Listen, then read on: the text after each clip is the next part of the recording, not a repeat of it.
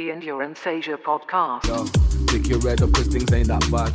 Maybe you should switch the target that you're aiming at. Believe perfection is a beast that they'll never catch. So never waste another day because life moves so fast. And a dream without pursuing, yo, they never last. Another shadow of regret I try to never cast. And always tell a truthful story if they ever ask. Stop the complaining cause things ain't that bad. Hello, welcome to episode 34 of the Endurance Asia podcast. I'm your host, Scott Pugh, and this week Rick and I are joined by Lynn Paterson, aka Red, who is another impressive Kiwi who just a few years ago took on a truly crazy expedition of kayaking the full circumference of New Zealand. So that's the North and South Island, over 6,000 kilometres in what took her over 430 days, and in one continuous expedition. Just a truly incredible story, and so Lynn joins us to tell her about why she took it on and how she took it on and the progress she made. And you can actually follow and check out the route that she took. I recommend checking out her website, which is Red's NZ Journey. That's REDZ NZ Journey. And the link is in the show notes as well. But to actually look on the map and follow the route round as you listen to her story just puts it into absolute context. I've just finished up doing another round the island, not quite as grandiose, but I say I haven't. I was joining a guy called John Henry, a French ultra runner that's been living in Singapore for the last year, but he just smashed out a 150-kilometer run around Singapore Island, which he did it in 16 hours 50 minutes. Was just an truly impressive run, but kind of also puts into context just how impressive this kayaking expedition that Red went on, literally like well over a year, and 6,000 kilometers, just an absolute mammoth. They talk about it as the Everesting of kayak adventures. So yeah, get stuck into the story. This is Lynn Paterson, aka Red. Tell a truthful story if they ever ask. Stop the complaining cause things ain't that bad. Red, welcome to the Endurance Asia podcast. Hey, thanks for inviting me. I'm actually quite excited. Yeah, no, we're thrilled to have you on. We first came across you. I think you were giving an online talk to the Royal Geographical Society here in Singapore. Yeah. Maybe you could start just giving us a bit of background on what it is you've done. I feel like if we were to do it, we probably couldn't do it full justice. I'm always told that I'm very humble about it, so I'll try and ramp it up. I've kayaked around the coastline of New Zealand solo, which is just on 6,000 kilometres. I planned to do it in 180 days. We always set a date, and it ended up taking me 432 days. So instead of it being a journey, it became more of an odyssey. And there were many highs and lows along the way. And I started out raising money for Mental Health Foundation in New Zealand to talk about the fact that exercise is the best medicine in the world for everybody, including the people who suffer from mental health. So that's the background of the story. I'm not an Olympic athlete. Yes, I'm athletic, and yes, I've trained and done more than most people, run marathons and, the triathlons and other lives, sort of, done a lot of things. But the ocean has always drawn me, and there's a really funny story about how I decided I wanted to do it for the Royal Society, the Singapore Society. I have this story saying that when I was a kid, I was told by my mum that there's no such word as can't, and you just remove the T and it becomes can. So I use that in a very pig-headed, redhead way for most of my life. Sadly, I'm sometimes a little bit scared when someone issues the word you can't, because something goes ping in my head and I go, oh yeah, I can. and away I go. So I try and block my ears now when someone says that you can't do something. So yeah, I set off in end of 2015 after a huge amount of training. The dream had been in my head probably 10 years before I actually gave myself a kick in the butt and went out there and did it. And yeah, so off I went, hoping that I'd last 10 days because it scared the bejesus out of me, really. So I just thought about every day was a training day. That's how I set out. That's, I mean, maybe we just kind of repeat that intro again a bit more slowly because it's an absolutely astounding achievement. So you kayaked solo around the entire coast of New Zealand, which is how many kilometres? 6,000 kilometres. 6,000 kilometres. And where does that put you in the history books? Had that been done before? Yes, it has been done before. The history books proclaim me as the first person ever to do it without returning home. There are maybe half a dozen people who've done the South Island is classed as the kayaking Everest of the world to go around, and there are a couple of other females who have done the South Island. One other female I know of, a New Zealand girl who's done the North Island, but I'm the only one, I'm the oldest person to have attempted and achieved it, which I'm really proud about, and I'm the first person not to go home, ever, return home the whole time. So it was continuously, whereas the other maybe half a dozen have done an island, gone away for a couple of years and come back and done another island. And I also included Stewart Island in that, which is the little baby one down the bottom. Yeah, hi Red, it's Scott here. I mean, when I was looking through the route that you did, and it's on your site, Red's NZ Journey. It knows that the little island off the bottom of New Zealand. Was that all? Is that part of the actual challenge, or was that just a little bonus extra 150 kilometres that you thought you'd throw in there? Yeah, it's not really part of the challenge. In my head, it was always part of my challenge, but no one wanted me to attempt it because there's numerous people who go down and try and literally just paddle Stewart Island, which is 270 kilometres around the coastline, and they only get to one or two of the bays, and then they have to get airlifted off because the weather can be so bad and you can be stuck on a beach for over a month. So when I got down there, I think when I did the crossing, 4 people out of my team knew that I was doing Stewart Island. Even my key mentor, I dared not tell him because he was dead against me doing it. And the story sort of goes that he watched my tracker set off that morning, and we'd set it up so everybody thought I was actually heading off to the Fiordlands. And then he saw my tracker going straight across the Fovo Strait, and he just went, "That is the red moment in my world." And he just said, "Oh no, she's doing it. I can't believe it."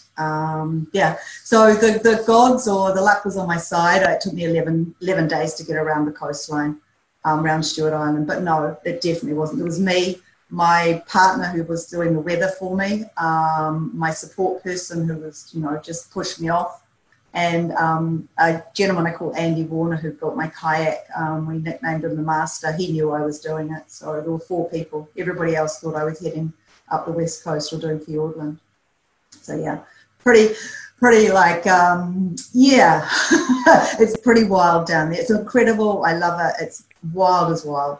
Yeah. So Red, you're obviously a Kiwi yourself. Where did you grow up? Are you what's your I grew up on a dairy and beef farm, so basically landlocked, but my dad was an incredible fisherman, loved fishing, and every summer holiday we were taken to the North Island, the Coromandel coastline, where he used to drag us out on the rocks to go fishing for a day, or out in a really small tin dinghy. Where only 4 people could fit in it and only one person moved at one time, or you capsized. So it was baptism by fire. You either liked it or you suffered it because you couldn't swim home. So, and I just grew up, I just loved the ocean. He used to say to us when we were younger, dive down there to the bottom of the ocean. There's some scallops somewhere down there, so off you go. So I think looking back, being a farming girl, it sets you up to not be afraid to do anything, you know, because you just take everything as normal. You take running out in the paddock in bare feet is normal, dealing with cold and wet gumboots is normal, or Wellingtons as you guys call them. Wellies, wellies. So it was just when people saw me launching from Auckland, which is, you know, the biggest city in New Zealand, I think a lot of the people in the South Island went, this person's never going to last, because you end up with a media following you, and you have a media persona, which is not really you. I don't know about you guys. You know, there's a person that people see, but there's another person underneath that not really many people see, and a lot of time they take you by, you know, the cover that you present. And so, whereabouts in New Zealand did you grow up then? So you're on a farm on the North Island? In the North Island, a place called Hamilton. It's the Waikato. Yeah. So a little bit, about an hour and a half south of Auckland. Yeah. It's interesting. It sort of echoes a previous guest and friend of the show, Grant Axe Rawlinson, who's also grew up on a farm, at a tiny little farm in New Zealand. And like we've had a few Kiwis on the podcast, and you tend to be made of like stronger stuff. Like, I don't know what it is, whether it is the sort of rugged upbringing it's a pretty unforgiving outdoor lifestyle in New Zealand. Do you think that sort of sets people up to want to be able to take on difficult challenges? I definitely think so, because what I take as normal, a lot of people look and go, that's not normal, you know. Like you used to go outside and you stood on a nail and out of a board in your bare feet. It was like, well, harden up, you know, go and get a little bit of methylated spirits, put it on it, and you'll be fine. I told you not to go out there with bare feet, so now suffer your consequences. And we've got to really, and so you take that as normal because you're not immersed in anything else. And I know I did end up going to the city at quite a young age. And of course, being a farm girl, you thought the city and the bright lights were amazing. And I ended up in the UK at the age of 18, like every Kiwi person does to their big OE. And I think I landed in the UK and did your OE. I ended up being away 7 years. But I think I was told because I can't last very long. So I was away a long time. But all those things I learned to camp with my parents, never thought anything of it. You know, I know how to put up a tent, I know how to light a fire. I think everybody knows how to do those things. I think everybody knows how to get a power off a rock, which is a type of shellfish, abalone. I think everybody knows how to cook pippies, which are a little, same as your cockles in a way. You sort of don't realise until you get out there and you watch others going, well, how did you catch that? It's like, well, my dad taught me to put the bait on the hook, and So, and Red, you were clearly outdoors a lot then growing up. Were you particularly sporty? Did you run or bike or anything like that? Have you flicked through a couple of pages of my book? I dreamed of being a ballerina. So there's a really gorgeous page on about page 6 of me wanting to be a ballerina. And I was nicknamed Four-Eyed Killer Whale as a child because I was quite like a Dumbo elephant. I was quite solid build, as my mum used to call me. We were encouraged to play a lot of sport. I was a tennis and badminton player, and I was a really strong swimmer. So my parents were good in the fact they didn't say you can't be a ballerina. They just encouraged me to have more time doing sports and athletic things. And I rode horses like all farm girls. And it was learned the hard way by not having a saddle, by learning to ride bareback first. And when you fall off and learn how to do it properly, you have to get back on. So, so it's a normal Kiwi life, we call it. Yeah, and then was that something that you carried on with as you went overseas, or did that fall away? It fell away as soon as you leave home and go flatting. It fell away for a while, and I do remember I got married in the UK, and I do remember my husband of the time encouraging me to run, and I used to go out at night and run one lamppost and then walk one lamppost, so no one could see me because I was quite a dumpy when I was over there. And then gradually I started to run. I think I ran my first marathon in the UK. So I taught myself to run in Walthamstow and Chingford, which is southeast London, and then progressed to go home, come back to New Zealand after about 7 years. So no, it did fall away, but I think the endurance in me was always there. I've always been really good at endurance. I'm not so good at sprinting. And what about other endurance sort of challenges that you've taken on then, or was this really the first thing you've done? So you've done some marathons. Marathons, triathlons, 100K hikes for charity. And then I just fell in love. Well, I've always fallen in love with the ocean. And the brief story goes that we were on our summer holiday with my partner of now, Jason, and we were stuck behind these push bike riders. You know, the ones you normally are stuck behind, especially in New Zealand, are the ones on their $8,000 to $10,000 bike and their Lycra. Well, these guys weren't. They were on traveling bikes or touring bikes with big pannier bags, and they basically had the whole of this big traffic jam. And in the Coromandel in the summer, you don't expect to be traffic jams. And I looked at my partner, Jason, I said, wow, that'd be a cool way to see New Zealand. And he said, well, I can't actually repeat on the podcast what he said, but it wasn't very polite. And instantly I looked at him and I went, you know, that's right. I've cycled and there's too many hills in this country. And so he breathed a sigh of relief, I think. And then I looked out at the ocean and there was an amazing, incredible blue day on the east coast, which is the calm side of NZ. And said, hey, you know what would be really cool? You could kayak around this coastline. That'd be just incredible. Well, he just said, you're mad, you're crazy, and you're insane, and you'll die trying. Why would you want to? And literally at that moment, it was like a flash bulb in my head, and I went, yeah, I want to do it. I really want to do it. And yeah, I think he might have said can't in there as well. And so we carried on a holiday, but it never went away. And I know after your summer holidays here, you know, everybody gets back for barbecues and the New Year's started. And a couple of times on those New Year's, people would say, oh, you know, I hate my job and I don't want to work anymore. And you go, what do you want to do? And I was like everybody else and said, well, I actually want to kayak around New Zealand, which was usually a moment where everybody in the room shut up and went, you're mad, you're crazy, and you're sane, and you will die. And I used to say to them, well, you know me well enough to know I'm mad, crazy, and insane, because I train more than any of you anyhow. So that just used to add fuel. Every time someone said you can't, it was like my parents telling me I can't. It's like someone saying you can't run a marathon. It's like, yeah, I can. It's one foot in front of the other. So it took, I said I was going to do it when I was 50. And I know I told an incredible boss of mine, one day we were talking about what we'd do when we were 50. And I said, well, I won't be working for you. I'll be kayaking the coastline of New Zealand. And it was probably the first time I really verbalized it with anybody outside of my friends. And he went, well, that sounds cool. He said, you know, I'll help you buy your first kayak, because, guys, I didn't own a kayak at about 48. I just borrowed them from friends. So he bought me my first kayak, and then 50 came and went, and I still wasn't doing it. So then I became a joke of the barbecues in the summer. So when are you going to kayak around New Zealand? You know, is it this year?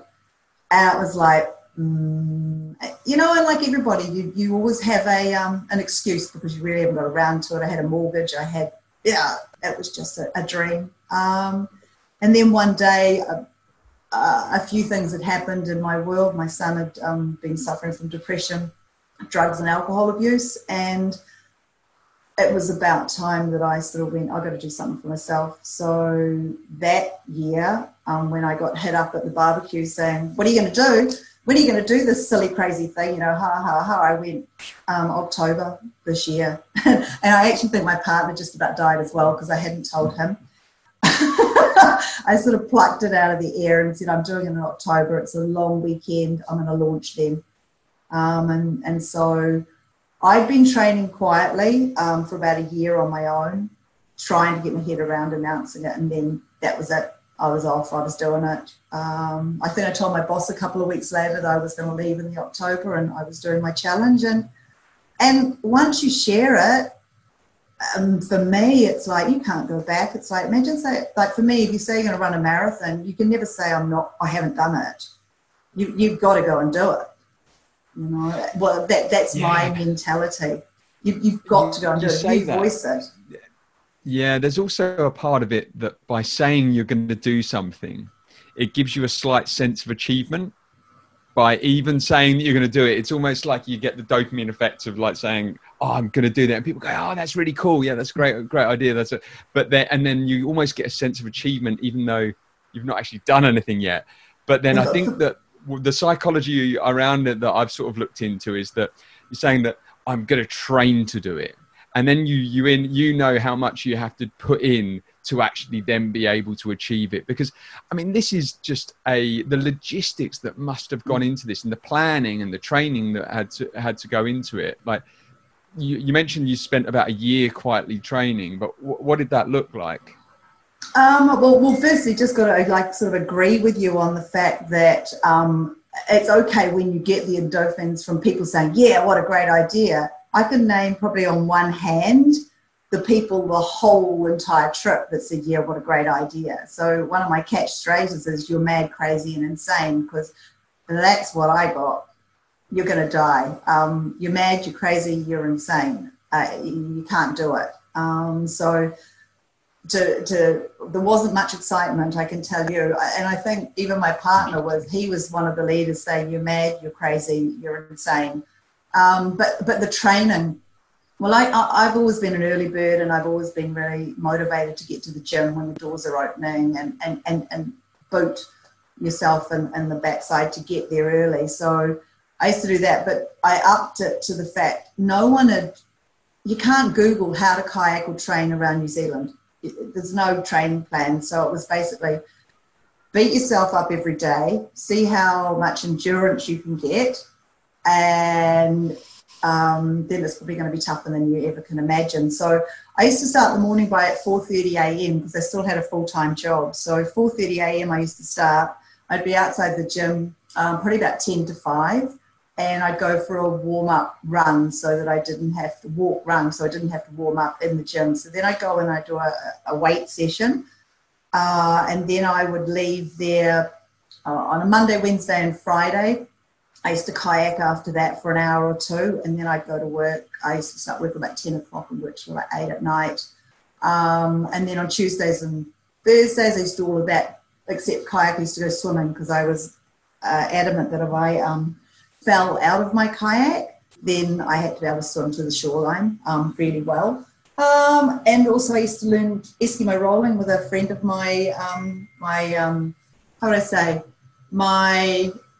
one of my girlfriend's dad was a mad keen kayaker, and he basically taught me to Eskimo roll. So I spent 18 months upside down every Friday training with him.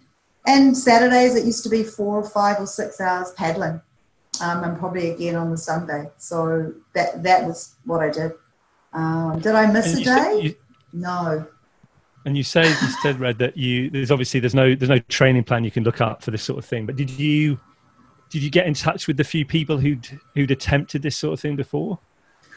The person I used, I got a little bit of a circle. So to go on an Eskimo rolling, this gentleman called Mike Scanlon, who I called my mentor in the end. He's a really gnarly little elderly gentleman. I think he's around about 75 now, 77, but that's fine. So he was early 70s, and he'd go out and do 100 Eskimo rolls on his own on his birthday. So he's pretty tough old dude. And I trained for a year with him. He doesn't mind me calling him old. I trained with him for a year, and I was too scared to tell him what I wanted to do.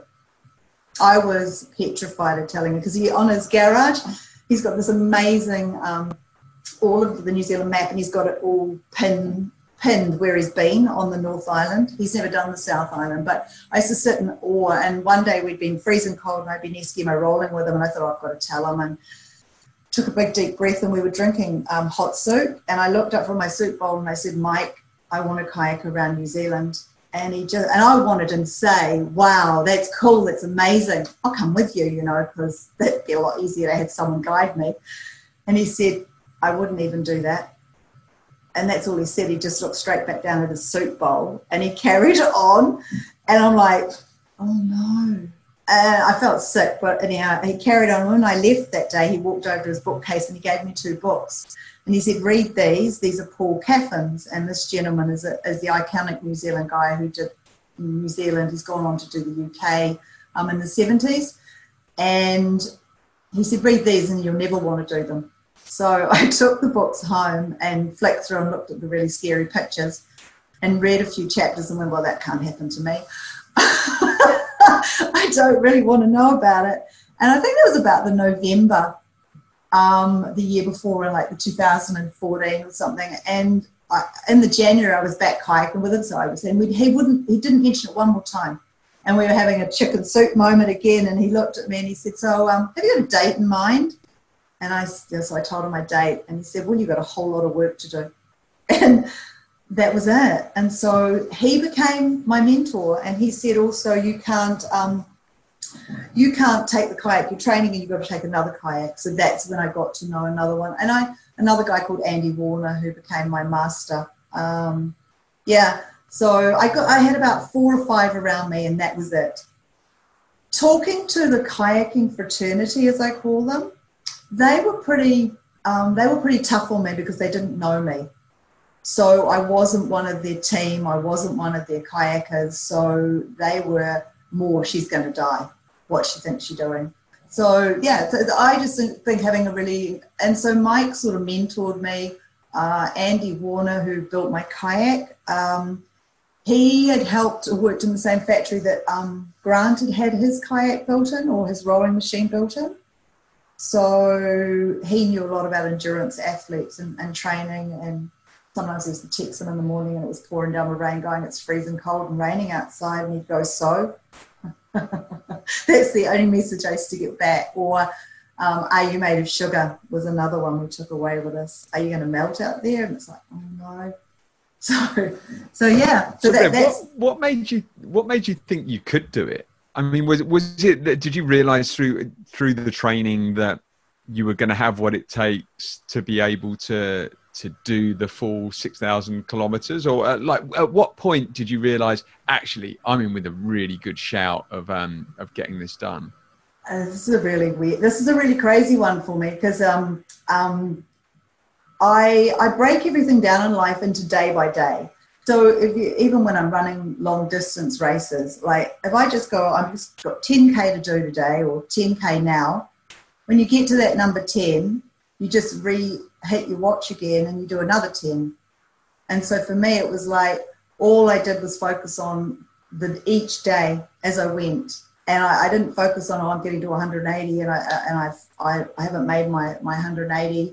I just did every day. And the fear of failure I knew would get me around. I don't like failing. If I announce I'm going to do something, I do it. And that's why I was hesitating. We were talking before about if someone says you can't do something. I now, as an older woman, hesitate once in a while and go, oh, I'm not listening to this because, I might start doing it. If someone says I can't do something, it's literally red rag to the bowl. I'm going to do it. So when I was out there, it was literally day by day. And the fear of failure, like my trainer said to me, if you just get to Tauranga or if you get to the bottom of the North Island, not many women have done that. You should be very happy with yourself. And I said, Mike, that's failure and I won't be able to live with myself. So, fear of failing or failing, for a lot of people say, you've got to fail to improve. And I did have failures along the way, don't get me wrong, but I just learned from those failures and kept going forward. Yeah. So no, carry on, sorry. Oh, and the other thing was, and I'll go back to the mental health side of things, because my son was suffering so badly from mental health, depression and drugs and alcohol, I said that, and I think everybody has to have a monumental butt kick in their life to go and do that dream. And that was the monumental butt kick for me, what he was going through, what he was putting everybody else through, and not his fault, but it taught me to be really tough. And those darkest days that I went through with him, there was nothing on the journey that can compare to it. So it was going out there to share with mothers and family members that depression's not just about the person suffering. It's like a grenade that goes off in your lap, and everybody suffers from some kind of shrapnel that explodes. So that gave me a power of strength. It was empowering, the moments that I took from that. What was his take on it when you talked to him about doing it, your son? He was extremely supportive, and he helped me choose the charity. I raised money for, and so because he always believes that that exercise was his positive days. You get out there and exercise, and you have fresh air, and you have that kind of adrenaline. It takes over from anything in your head. It takes away the pain from your head, and you can concentrate on the pain in your body, which is physical pain is a lot, I'm told, easier to deal with than mental pain. And did he actually join you for any parts of the journey? So it's a really good question, and a lot of people find this quite a sad part of the story. My son and I haven't stopped speaking prior to my journey. That was through my choice, because he continued on a downward slide, and I was very much the best word to call is enabling. So at 25, I cut the emotional umbilical cord, if you like, and set him free. And yes, he did follow me because, social media, you can see who follows me. But we still sadly haven't spoken since the journey. And I can see these guys on video and both their mouths are wide open. So I believe he's extremely proud of me, but some things you're always solo on. So hence the title of my book called Finding Solo.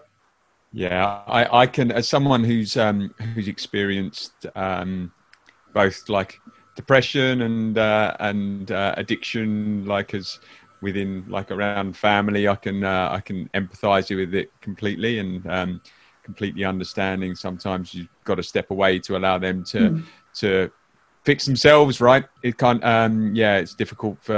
And I'm sure he got inspiration from what you've done. And so when you actually took off from Auckland, so you started you actually started the challenge from Auckland, and you mentioned that your mentor said if you can make it down to the bottom of the South Island, then not too many women have ever done that before. And I take it you were just you did have someone following you along the coastline. I take it you had like a support. Yeah, I did. You've got that right. I basically thought, well, there was a gentleman, and I followed him about a year earlier, called Tim Taylor, and he did it hard and went all the way around tenting and living with or being hosted by generous Kiwis along the way. And I always remember he got all the way, 3/4 of the way, he got to the top of the North Island.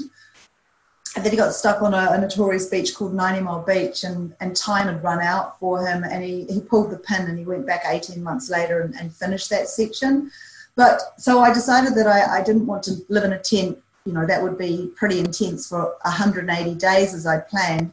So I went, okay, well, my background's logistics and doing events, so let's get a little camper van and have someone drive it for me, and they shadow me, and then the GPS tracker can follow me, and I can get off the water at night and meet them. So yes, I had a little camper van, but that was when you could find the road, and there were certain areas like the South Island and the Fiordland, there's no road access. So, and Stewart Island as well. Stewart Island, I was 11 days on my own, and then when I went into the Fiordland, which is the bottom of the South Island on the west coast, I was 45 days on my own in a tent, hunting and gathering for food. All the connection I had was a little GPS tracker that I was able to get 160 characters, messages, which was my weather forecast, 6 a.m. in the morning and 6 p.m. at night.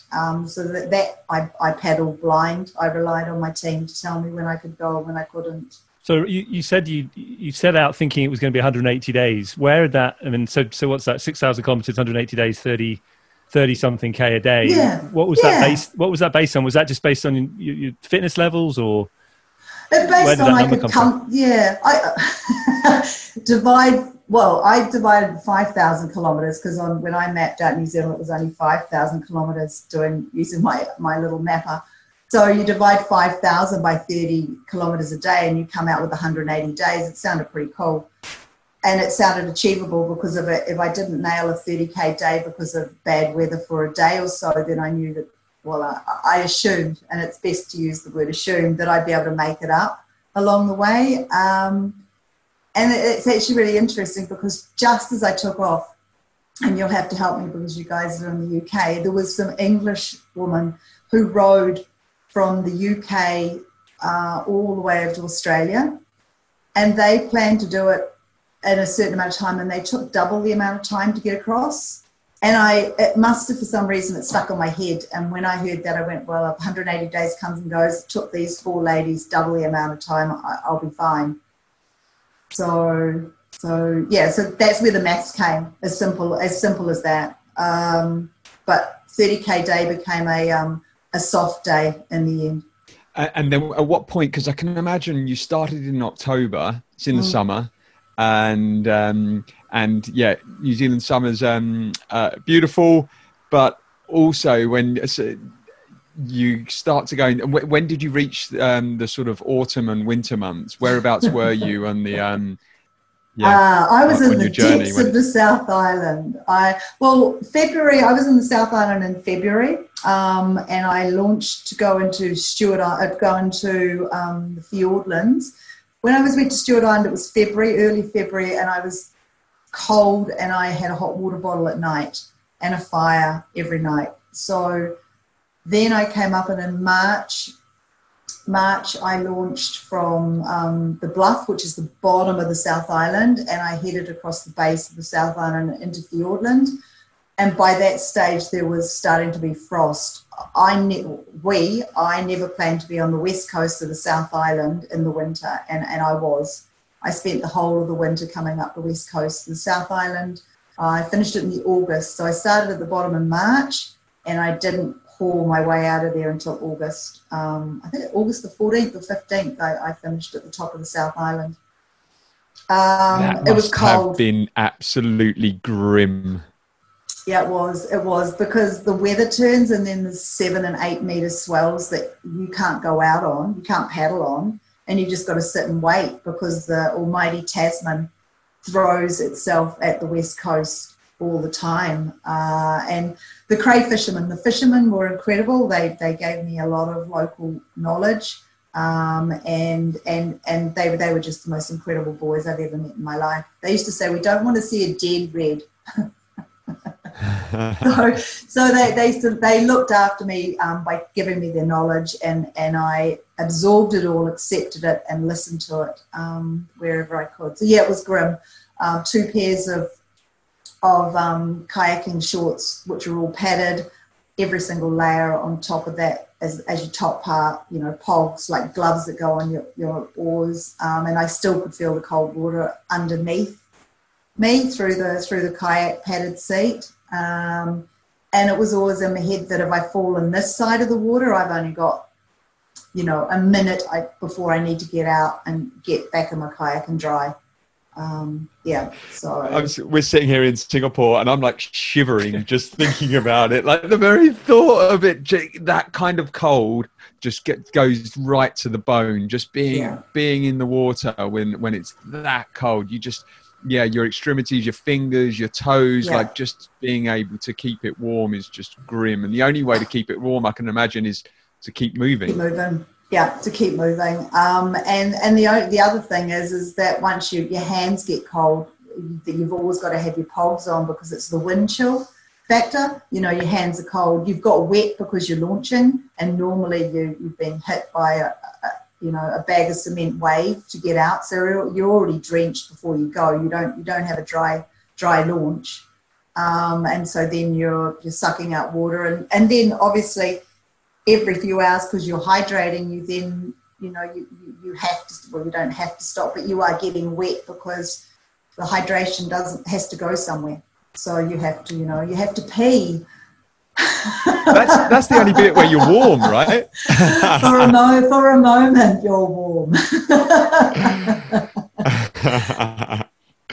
I'm actually Axe helped me out. I did a little kayak around Singapore. It was only 60 kilometers, not the 6,000 that you did, but he actually taught me how to like pee outside of the boat. But I can imagine when you're in the middle of the freezing cold, that's the last thing on your mind is getting your skin exposed and hang over the side of the boat.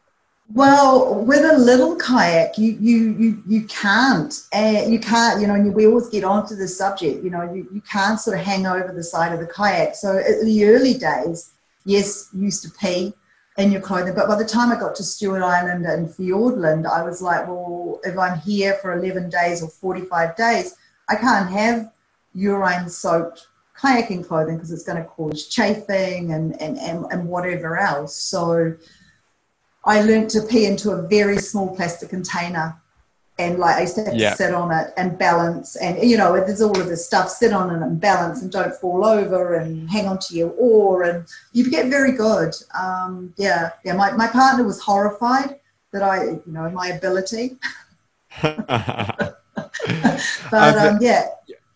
You mentioned that you practice a lot. I forget what the roll is called. Where Eskimo roll. Yeah. Eskimo roll. Did all of that practice come into play during the actual challenge? I can imagine on that west coast you were hit by quite a few swells, and then if you're following the coastline, the swells are just hitting the side of you, right? So you're kind of having to zigzag against the swells constantly, I can imagine. Yeah. So you've got to keep quite a way out, so you've got no chance of any breaking waves. So you've got the swells underneath you as long as they're not breaking. The rolls, yes, I was good at Eskimo rolling. By the time I got to the West Coast, as Mike would say, I turned myself into survival mode. And the waves have got so much force.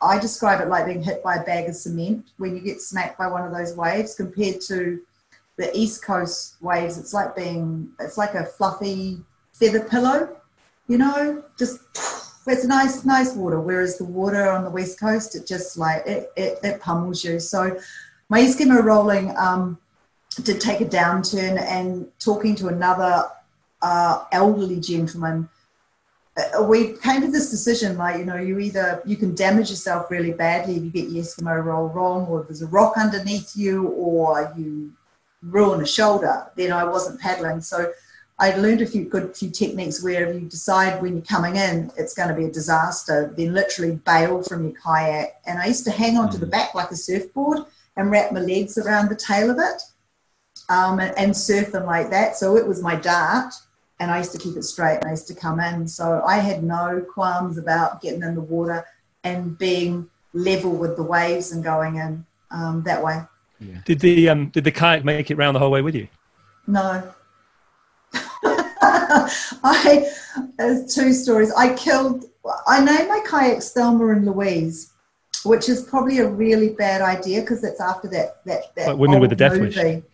Yeah. So Thelma, love her dearly, was the one I trained in. She was a beautiful red kayak, and myself and my support crew, when we tied her onto the roof of the camper van and did a bit of a recce between the two of us, someone didn't tie the kayak on correctly onto the roof rack, and it flew off the roof at 80 kilometres an hour, and that was in the first 30 days. So you know how we talk about failure? So I smashed a big hole in the bottom of Thelma.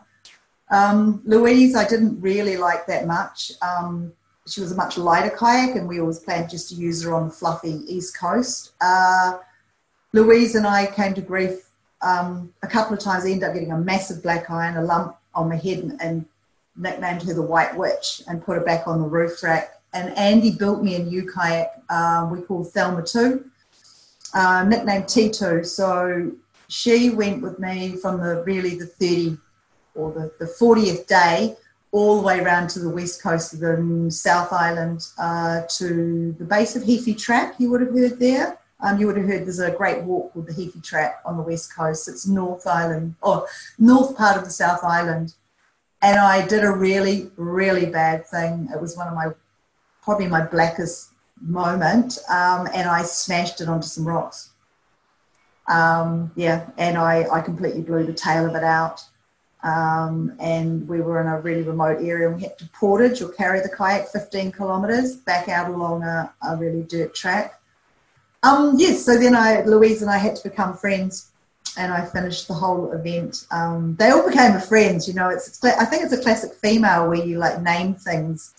And so Louise and I finished off. So my original white kayak, yes, it did the whole journey with me, but my red ones didn't have much luck.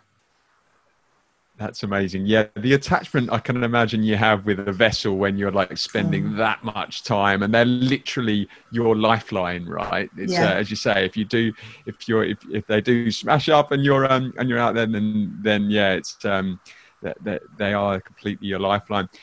You had to cross the Cook Strait twice. Once on the so you came once sort of crossing over down onto the east coast of the South Island, and then crossing back onto the North Island. What how did they go? I mean, it's notorious as being like crazy swells through there and currents, and how did you manage it, and what were was it as tough as they make out? Did you have to wait a while before you got a weather window to be able to cross on both directions?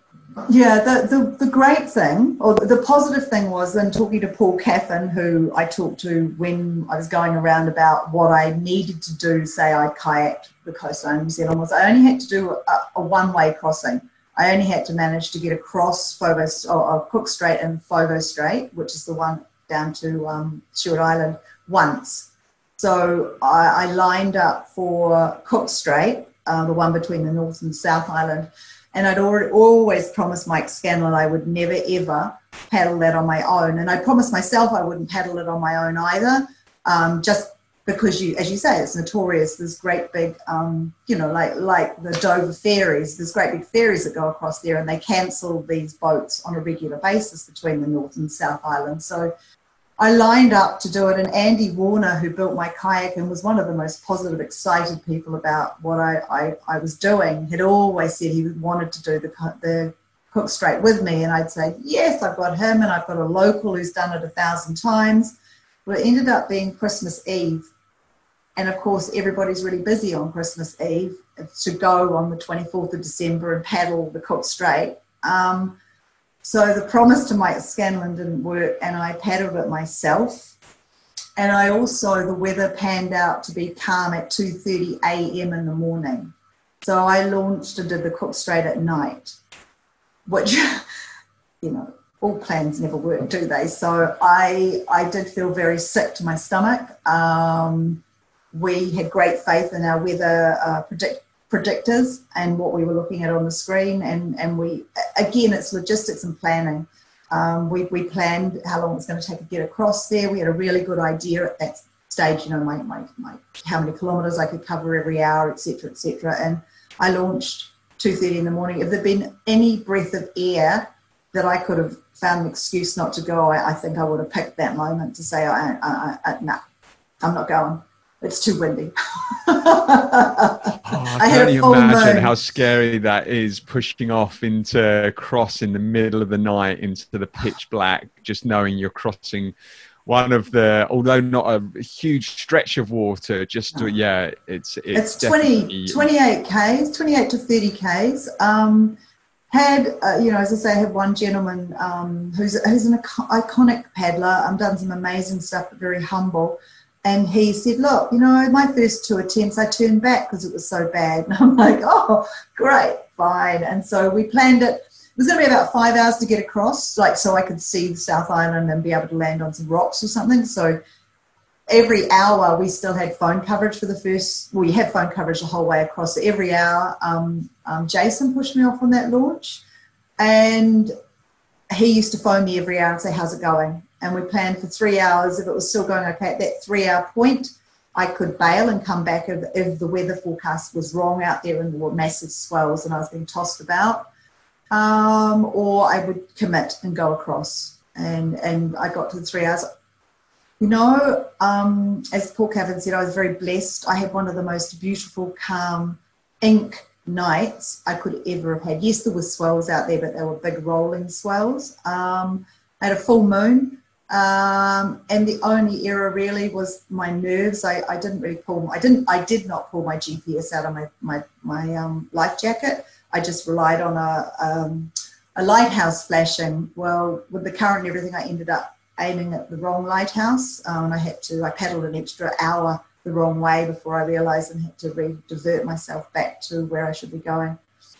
But yeah, I got across. It was I was so excited when I got to the South Island, just like, wow, I've done something. I've done the Cook Strait, and many people just think that is the biggest thing they could ever do in their life.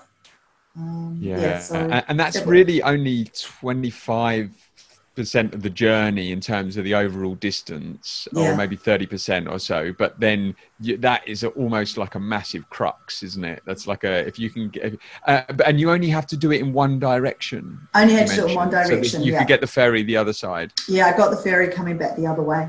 And same with Fogo Strait. In fact, Fogo Strait's more notorious, has bigger currents. It's just not so many people go down there, and that is far more test of someone's skills doing the Fogo Strait. There's a narrower, it's not as deep, the water's not as deep. So when I was travelling across the Fogo Strait from the South Island to Stewart Island, I was doing nearly 11 knots. I was covering over, normally I cover between 7 kilometres an hour, and I was covering 11 to 12 kilometres an hour going across there in a certain part of the current. So you've got to get the currents right, otherwise you'd be like too far left or you'd be like too far right out into the Tasman. So I was more scared of the Fogo Strait. So perhaps that was one of the scarier moments. What was your lowest moment on the way, do you think? I mean, you said earlier that you don't like being told you can't do something, but were there any moments where you just thought, I've bitten off more than I can chew here, or this isn't happening? That's a really, really good question. And I can say with my hand on my heart and actually cross my heart to say that the fear of failure was like a cup of cold vomit in the bottom of my stomach. And there was never a moment where I was like, that's it, I'm giving up.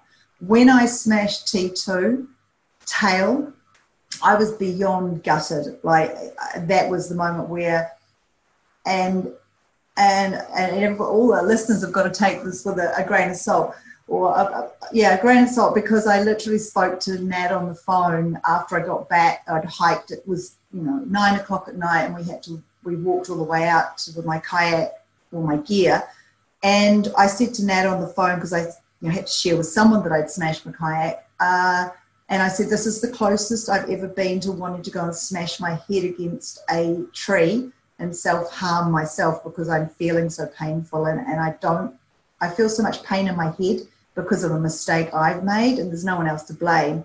I want a physical pain instead of the mental pain that I'm going through here. And how did you come back from that? By talking to the fact of those, I call them small fails, and it was a monumental fail at the time, but it taught me so much. And we all get knocked, it's like life. We all get knocked off our pedestals, and we all make mistakes. No one gets through this life without making a mistake. And I went, you know what? Just find that big, deep pill and go, so are you made of sugar? Get going. Because can you face the critics going, told you she couldn't get round? Oh, and I had quite a good amount of naysayers by that stage. So so they were my fuel. They were amazing. Whenever I was allowed to read the She's Never Gonna Make It, they were my fuel. I was like, you want to know this? You just watch me make it. So that's how I came back from it. Was like, I can't go, I've broken my kayak, and yeah, you're right, it's too tough. Well, no, you're not right, and I'm doing it. But there was a whole lot of, there's a picture in the book where I was sitting on the beach and I was waiting for the waves at that area, and there's a really bad word written in the sand. And that's what I basically had to say a lot of the time. I have a bad language when I'm out there, it can be a little bit rough. So you just got to climb back. You got to climb back on the horse, It's like, again, I I wear a black wrist bracelet, and I still wear it to remind myself of how tough life was dealing with the depression grenade and what families go through. And I used to look at that every time I had a tough day and go, you know what, is this as tough as what you went through? No. I'm reading a book at the moment, Matt Fitzgerald, How Bad Do You Want It? And it just talks about the sort of mental fortitude you need to do with endurance sports. And I think that to do something of this scale is like, it's always so much to do with the just mental fortitude of just continuing every day, just getting to the next point every day, just getting to the next point, I can imagine. And like physically, you know, because you've done it for the past, whatever, 300 days already, you know, physically you can get there, but it's just like mentally just willing yourself to do it, I can imagine, was the, and there's no one else you can, you know, you have your own, your cold cup of vomit in the bottom of your stomach, but you've got to keep it down there, because if you start sharing it with others, everybody else is really good at wrapping their arms around and go, yeah, there, no, you don't have to do it. You know, it's okay. You can give up now if you like. And when you're an endurance athlete, it's actually not what you need.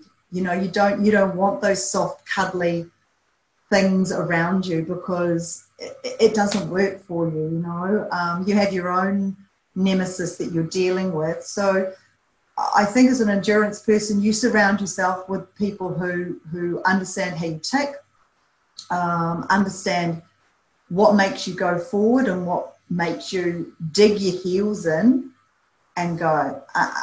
And there's things that you spend a lot of time on the water, obviously, so you think a lot about things. And I used to always, and I used to talk to Andy, who became, like, we called him my master. And I used to say to him, Andy, you know, like, if I decide I'm out there and I said I'm going to do a 50K day and plan A, B, and C have worked, and I get to the 50K, if I decide I want to do another 21Ks paddling, which is sort of 3 hours at my speed, I'm okay with that. And if it turns to shit out there in those 3 hours, I'm okay with that, because there's no one else to blame. But if my support crew or someone else sent me a message and say, hey, I reckon you should do another 20Ks up there, it's not too far, I used to get this glimmer of red in my head, and I just go, how dare they say that? You know, they don't even know what I'm going through, you know, and they used to push the wrong button, just how they would say it.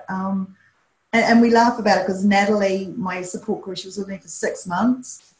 And I remember one day she said to me, and I think I'd done, 3 days of 60, I used to do 50 and 60K days. And she used to say to me, well, you know, it's not like running a marathon, is it? You're sitting on your ass all day.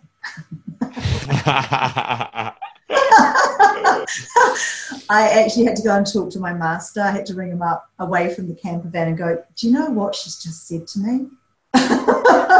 But, you know, that's what some people say. You know, I know when I was she was incredible. When I did Stewart Island, she said, well, it's only 270 Ks. How many days does it take you to do that? If you do. You should have got her to jump in Louise and come and do some of it herself, then put it into perspective. You know, like, but, you know, people say it in all innocence, really and truly. They you know, they don't know. But it literally goes back to day by day. And my darkest day, I can hand on heart say, was when I broke T2. And it was all my fault. You know, yes, it was the ocean. I read the ocean wrong. I broke a promise with my support crew. You know, I got one moment too bulletproof. And Mother Nature gives you a really good slap on the head a couple of times, and then she really slaps you hard. And if you don't listen from it, you will fail from it. Yeah, I always say pride comes before a fall. When you think you're doing really well and you're patting yourself on the back, that's the exact moment before everything turns to shit. It is.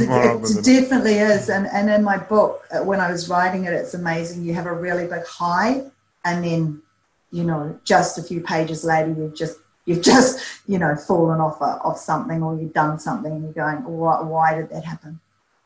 Yeah. So Red, you finished. It was in 2017, towards the end of 2017.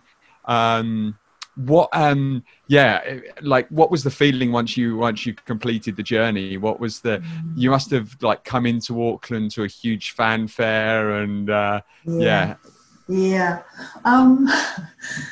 I was really sad. I know when I promised myself when I got to the top of the North Island, from the west coast of the North Island, going around Cape Reinga, as everybody knows, it's where the meeting of the seas, so the Pacific meets the Tasman, and it's an incredible place up there. And I promised myself I actually would lift my head and give myself a pat on the back when I managed to get around Cape Reinga.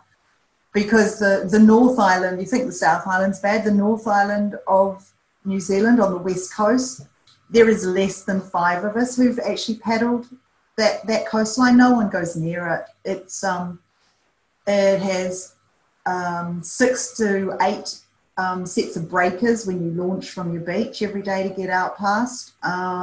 It comes straight from Australia, from the Tasman Ocean, so there's nothing breaking, and there's very few beaches to land on. So after my lesson, when I broke my kayak and I got to the bottom of the North Island, I set a plan in place, and I said I had 16 paddle days to get up and around Cape Reinga, and I wasn't breaking from that plan.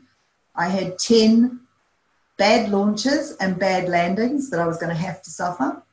I had 2 of the most notorious harbours, mouths to get across in the South Pacific, Manukau and the Kaipara. And the other few days I had nice launches and nice landings, and then I was allowed to celebrate. And that's how logistically I attacked that coastline. Some of it's called the surf highway, and only the hardy surfers go that side. Everybody else goes to the lovely East Coast side. And yeah, I did 60 and 70k days whenever I got on that water. And so when I got around to Cape Reinga, I stopped there, and I had one more paddle day, a record paddle day of 85, nearly 86 kilometres down to a harbour. And I had to wait for a couple of days for a weather window, and Mother Nature gave me this weather window of 5 days. And I put my foot down from a little place called Hohora Harbour, which is right at the top of the North Island, and within 5 days I was home. And I was sad. I was so sad that I'd already said to my team, I just want to focus on the day. It's not my last day. And when I finished, yes, there was a lot of fanfare and the TV cameras were there because it was the 31st of January. It was New Year's Eve as well. 31st of December, sorry. So we're going into a new year.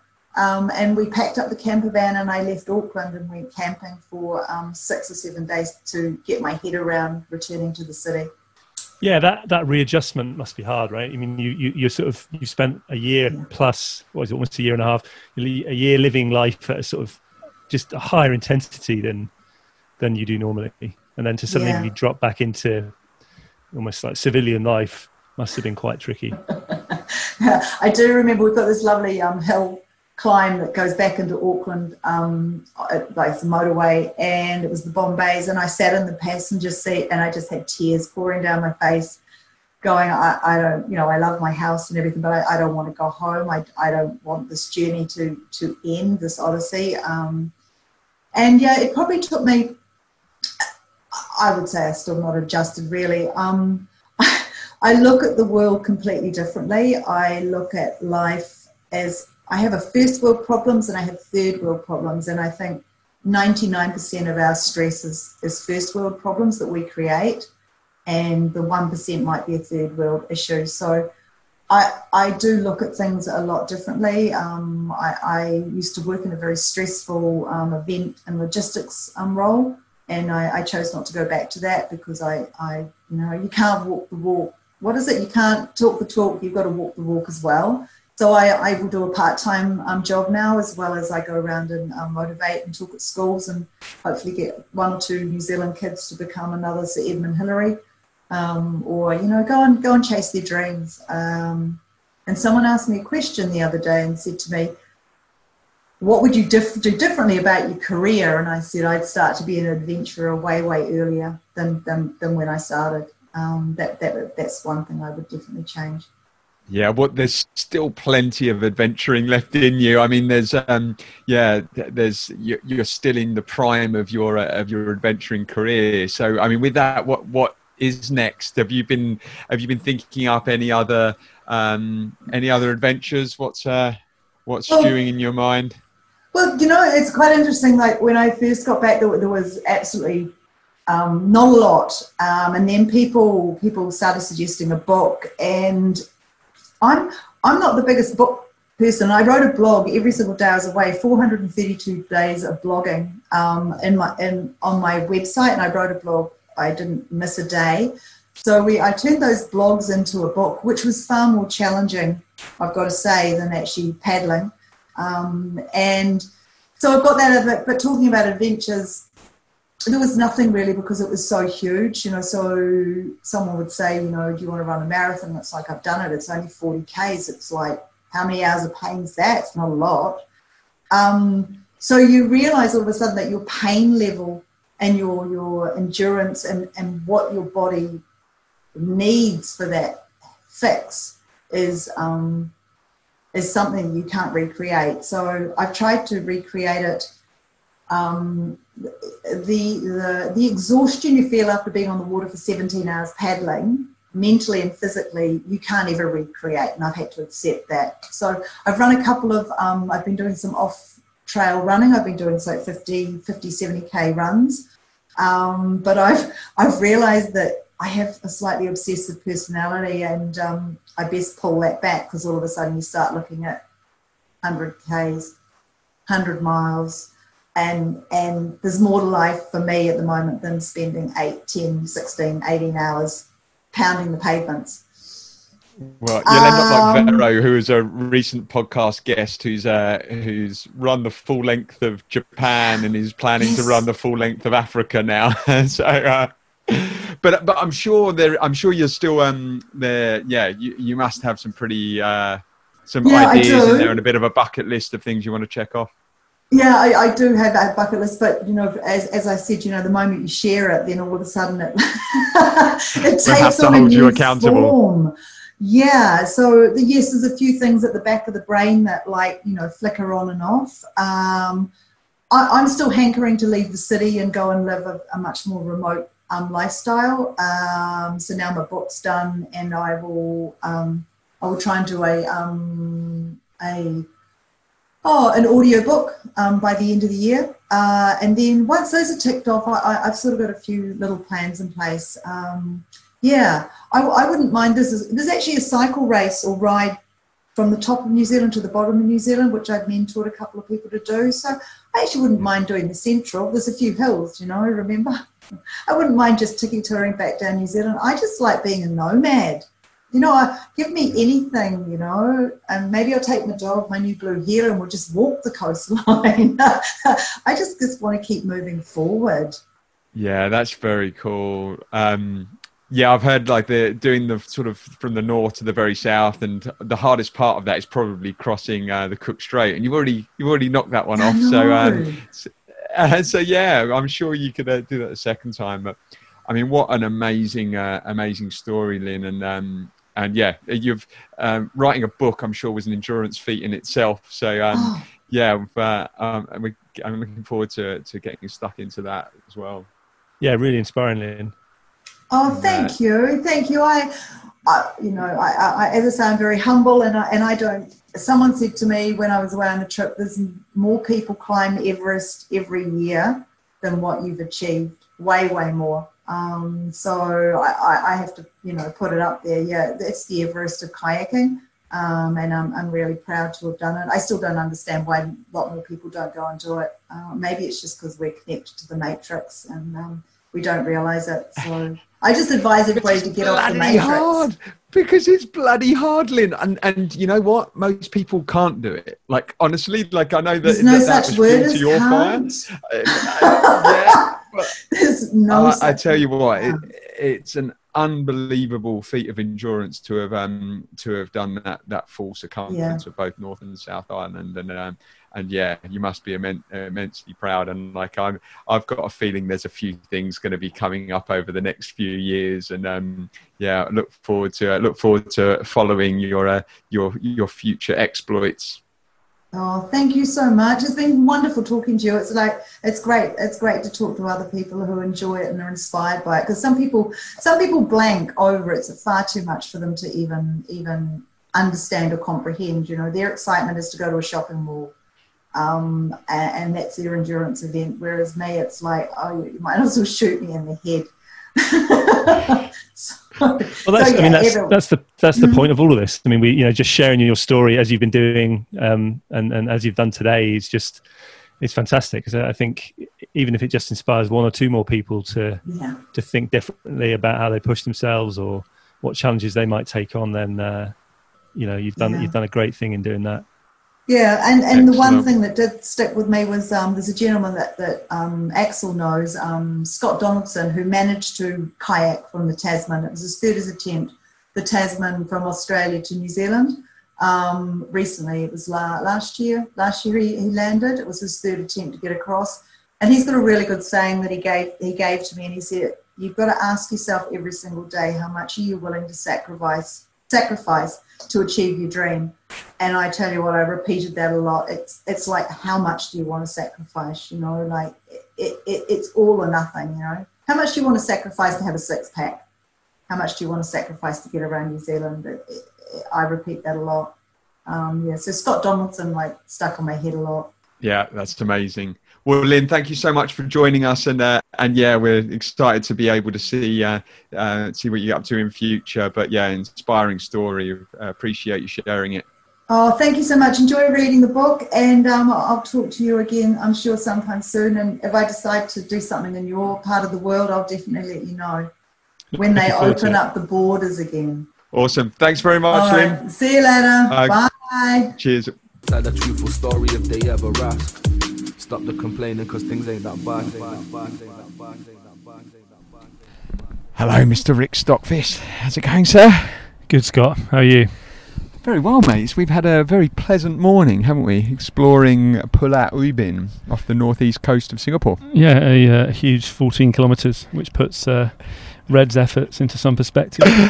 Absolutely. It's pretty tough as well on the stand-up paddle boards.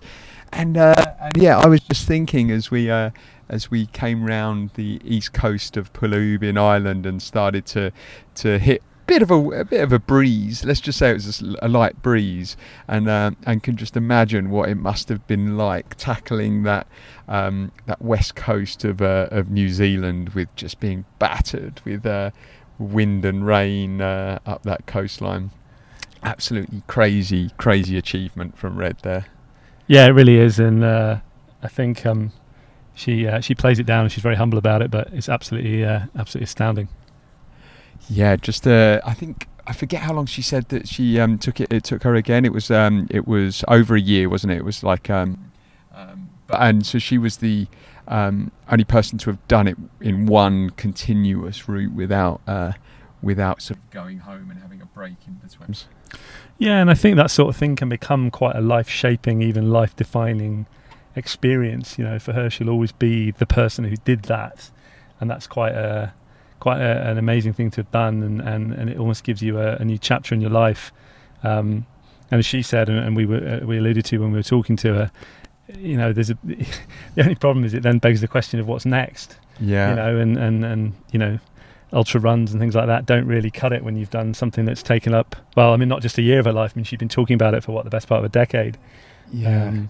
Yeah, and she does say when she finishes it, it's like she was like sad and upset. And I think that often happens when you finish a challenge that's been a lifetime's work. There's this certain feeling of, yeah, it's done now. Like, what have I got to go for? But yeah, another thing that I picked up was the when people told her she can't do it. I think it's a really interesting psychology about that. And I sort of kind of think about it in parenthood as well. I like to say to my son, "No, you can't do that, no chance." And because I actually do think it's a huge motivator for people. It has been for me in the past. Like I remember when I said, "Oh yeah, I was going to do the Everesting on a bike." I remember a couple of people was like, "Nah, you can't do that. Nah, you won't be able to." And I'm like, "Right, well, I'm bloody going to prove them wrong now." But it's definitely fuel to the fire.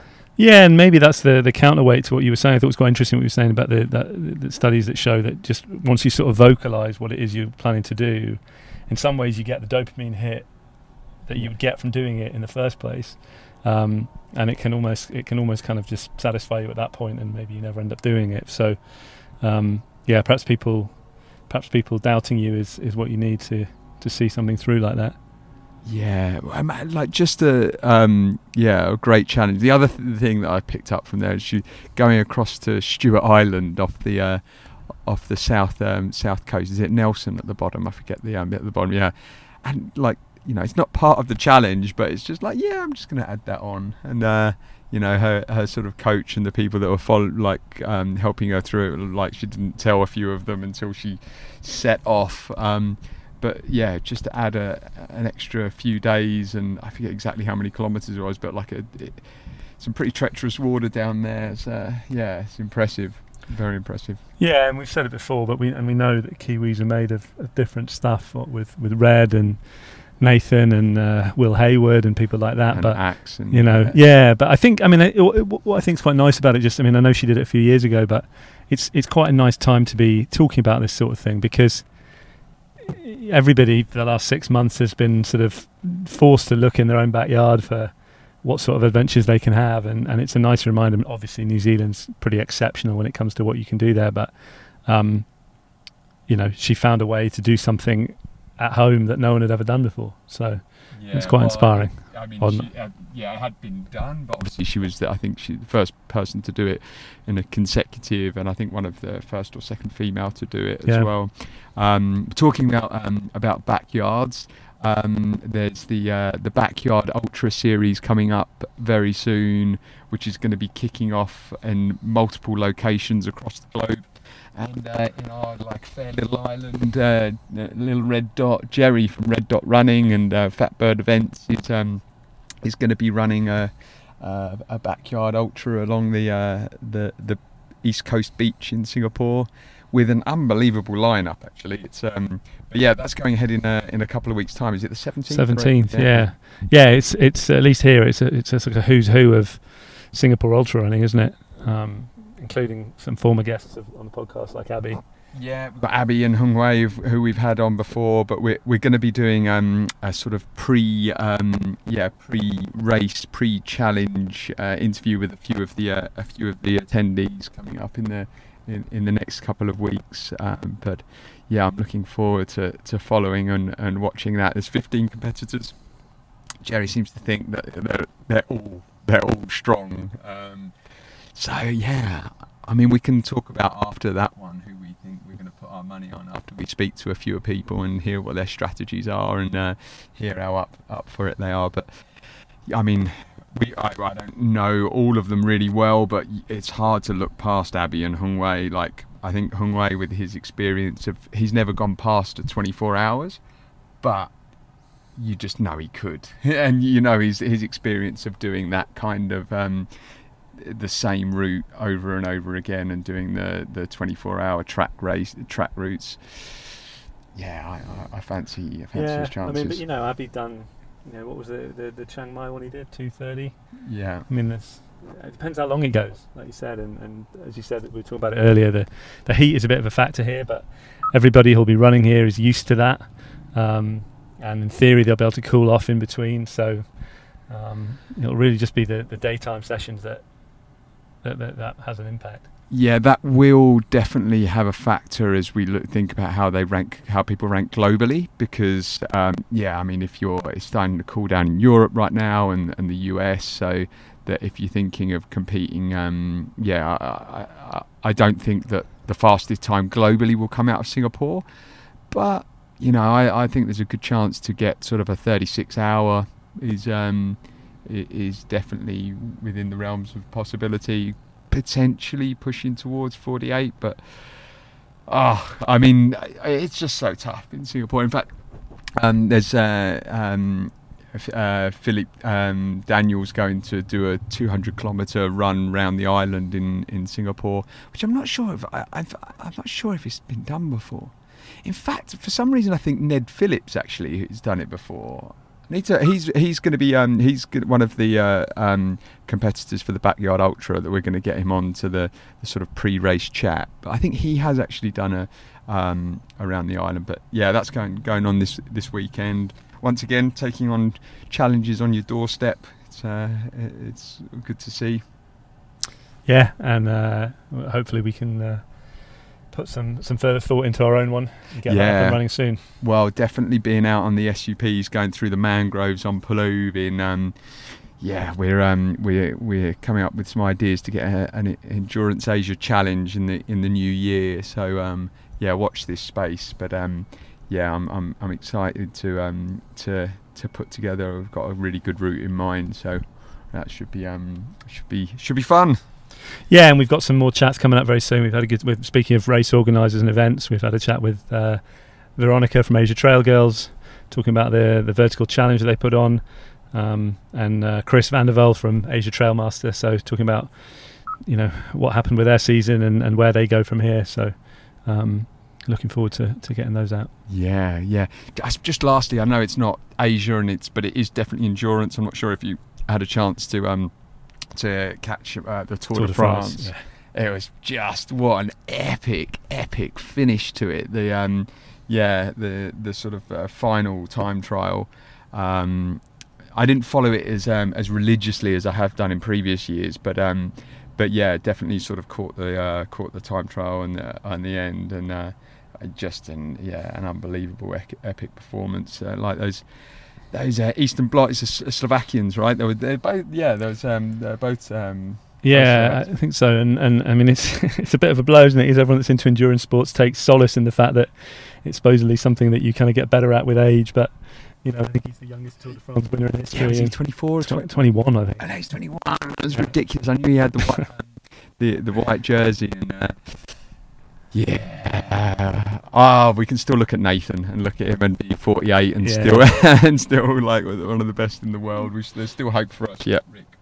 Yeah, someone like Nathan who takes 20 years off doing Eco Challenge and then comes back and wins it again. So we were just chatting about that actually, weren't we? We were just the fact that it was 18 years in between sort of winning the previous Eco Challenge and then winning the next one, and then I reminded Redgrave and Pinson, the rowers in the Cox's 4 and for Great Britain. I think they won first in what would it have been?